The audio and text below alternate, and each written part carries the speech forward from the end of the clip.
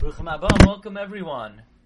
I would like to share with you a special presentation, the Ben Lo Ashri, the Tzaddik of Ra'anana, on Pesach and the Haggadah of Pesach. As we've mentioned many times, Rabbi Yitzchak HaKohen Hoberman, the Tzaddik of Ra'anana, offers a wondrous Havtacha that anyone who says over his Divrei Torah in his name, he will be a melitz for the person in this world and in the world to come, to bail somebody out of a tzara and to bring Yeshua ba'olam hazeh u'ba'olam haba. This particular shir is dedicated as Refuah Shlema to Ephraim Shlema ben Malka Chala, Shav Refuah Shlema b'karev mamish b'soich shar chala Yisrael. If anybody would like to get the Ben Lo Ashri sheets every week, you could sign up to our email list, go to the site rabbidg.com, and you could subscribe, and you will get every Erev Shabbos, Erev Yom Tiv, the weekly Ben Lo Ashri, as well as the weekly Divrei Torah in English. Okay, so I want to share with you 5 Divrei Torah. The pasuk says, "Vayomer Hashem el Moshe v'Aharon, zois chukas haPesach kol benecha lo yechaba." This is the law of the Pesach. Any foreigner cannot eat it. And the Ben Lo Ashri asks, why is this a chukah? How is it a chukah? It's not a chayk. The Torah already said a tamei cannot eat kachim, and a akum already has the status of a tamei.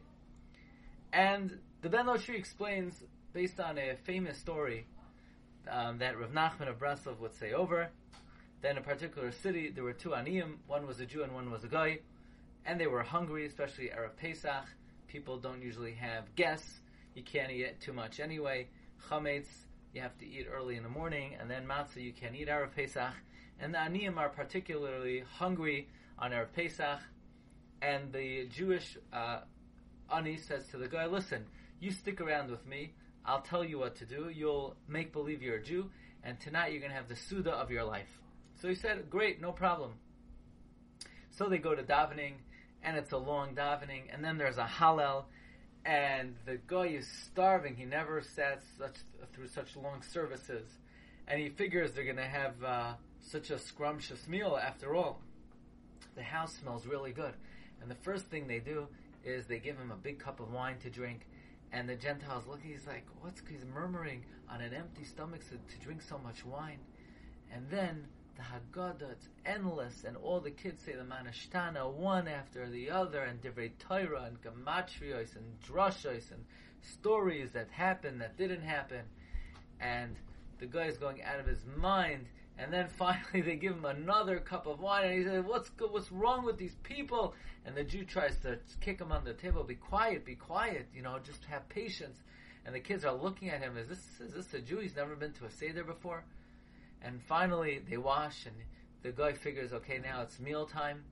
And they give him matzah. The guy says, well, what's this cardboard? And they're trying to keep him quiet. And then they give him the maror, and the guy is so hungry, he grabs half the maror and he eats it in one shot, and his face turns red, there's smoke coming out of his nose and out of his ears. And the guy got so upset, he just ran out, and he missed the whole meal. Says the Ben Lo Ashri. This is basically the question of the Chacham. Maha Eidos, which the Mefarshim say is, the whole Yom Tov is for the Karm Pesach, so why do you eat the Karm Pesach last? And the answer is, that's the same kasha that the guy in Rav Nachman's story asked. And the answer is, you know why? Zois chukas ha-Pesach. You know what the mystery of the Karm Pesach is? You know what the reason is why you eat it last? So kol benecha lo yechabal, so no Gentile will ever join you in such a meal, because they would never have the patience until it comes around. And that's really the story of life in general. And that is patience until the payoff in the end with the coming of Mashiach and Olam Haba. Okay, we move on to the next offering. This is very interesting. Amar Rav Elazar ben Azariah, Harei ani kven 70 shana, v'lo zachisi she'teyamar yitzis Mitzrayim b'leilos. The Ben Lo Ashri has a fantastic observation. You know, Rav Elazar ben Azariah got an endorsement from heaven to be appointed as the Nasi. And Ben Zoima, and that's why his hair turned white. On the other hand, Ben Zoima never had smicha.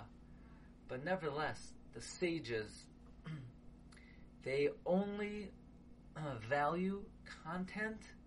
They don't value any signs from heaven, and they don't look at anyone's credentials.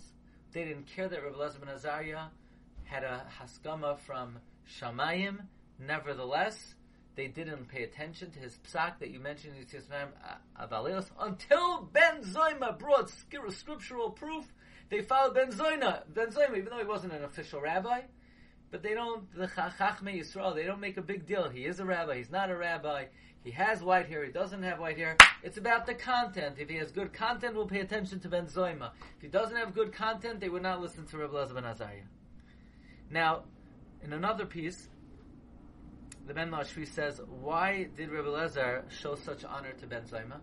Because Rabbi Elazar was appointed as a Nasi, and he didn't want anyone to ever think that he was taking kavod from the Torah. So he honored Ben Zoyma as a darshan to show other people that the reason why he gets kavod is because he's a good darshan. And the proof is, Ben Zoyma is a good darshan, so I honor him. Similar to, Rebbe honored the wealthy. Why did Rebbe honor the wealthy? Because Rebbe didn't want to take honor from the Torah. So he honored the wealthy to indicate, you know why people honor me? Rebbe would say, because I'm wealthy. That's why Rebbe would honor the Ashirim, and Rebbe Elazar ben Azariah honored the Balei Drush, so that nobody should think that he's taking kavod for kavod HaTorah. No, just the opposite. He is honorable because he's a good Baal Darshan. Okay, offering number 4. V'yes amalenu elu habanim. Like it says, kol haben hayiloid hayaoira tashlichuhu v'chol habas techayun. And the question is, this is not understandable, because normally amalenu refers to gathering money. What did Hashem see? V'es amalenu, that we weren't able to toil to gather money? How is that children? And if it means that children help us gather money, then what does it have to do with V'chol Habas Techayun? And they let every girl stay alive. What's the meaning of this? So the Ben Ashri explains as follows. Paroi understood with his kishuf that if a Gentile lives with a Bas Yisrael, the Vlad is a kosher Jew. Yeah, he's a kosher Jew halachically, but in the world, nobody would consider the child a Jew. B'dinei Shamayim, the kid is a Jew. But B'dinei Aretz is going to be a Mitzri. So says Paroi, we're going to marry, we're going to take your children. How? V'es amalenu, we're going to take away your money. How are we going to take your money? We're going to kill the boys. We're going to marry the girls. The children will be Jews halachically. They will inherit Eretz Yisrael halachically. But practically, they'll be ours. They'll be Egyptian. So we will take your great rechush. Your great rechush is the land of Israel. Your great rechush we will take. How? Killing your boys, marrying your girls. The children will be Jewish. They'll inherit Eretz Yisrael, and we'll take it for ourselves. Or, the Ben Ashri explains as follows. V'es amalenu elu habanim shenemar kol haben hayiloid hayaira tashlichu v'chol habas techayon. Why bring in v'chol habas techayon? What amilus is there in this scenario? Says the Ben Ashri that Chazal tell us that HaKadosh Baruch Hu feels that he's tired out, he's worn out when people speak Dvarim B'Telem. What does that mean? How does it tire out Hashem? Why does Hashem care? Like the Medrash says, you think Hashem really cares? If you shacht 50% of the simanim or 51%, it doesn't make a ramification on HaKadosh Baruch Hu. However, the Ben Ashri explains as follows.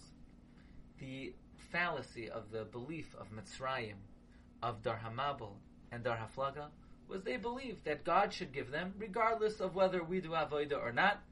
God created us. He should give us whether we deserve it or not, whether we're oived or not. That is called a bas. A bas is just one who accepts and receives, who is nishba. He is affected by others, but is not active. A ben is someone who is mashpia, is active. Klal Yisrael believes that although HaKadosh Baruch Hu is a Baal Chesed, it is our obligation to do avodah to earn Hashem's Chesed. That notion is called ben, to be payal, to be active, not just to be a recipient. The Mitzrayim wanted to kill the ben, kill the notion that you have to be mashpia, kill the notion that you have to be poyal, and b'chol habas techayun. They believe that all they need to do is be receptive. And therefore this was amel to God, because for God to give in a situation where He doesn't want to give, that's, so to speak, amelos. As the Ben La'ashri explains, that someone who gives against their will, it's called la'amal, for emptiness. And therefore, now we understand. You know what the amelus is? You know what the emptiness of it was? Elu habanim. The fact that the Mitzrayim wanted to eradicate the notion that we have to be oived. And instead they aggrandized the notion that they could just receive without doing any avodah. So these are 5 beautiful offerings of the Ben La'ashri.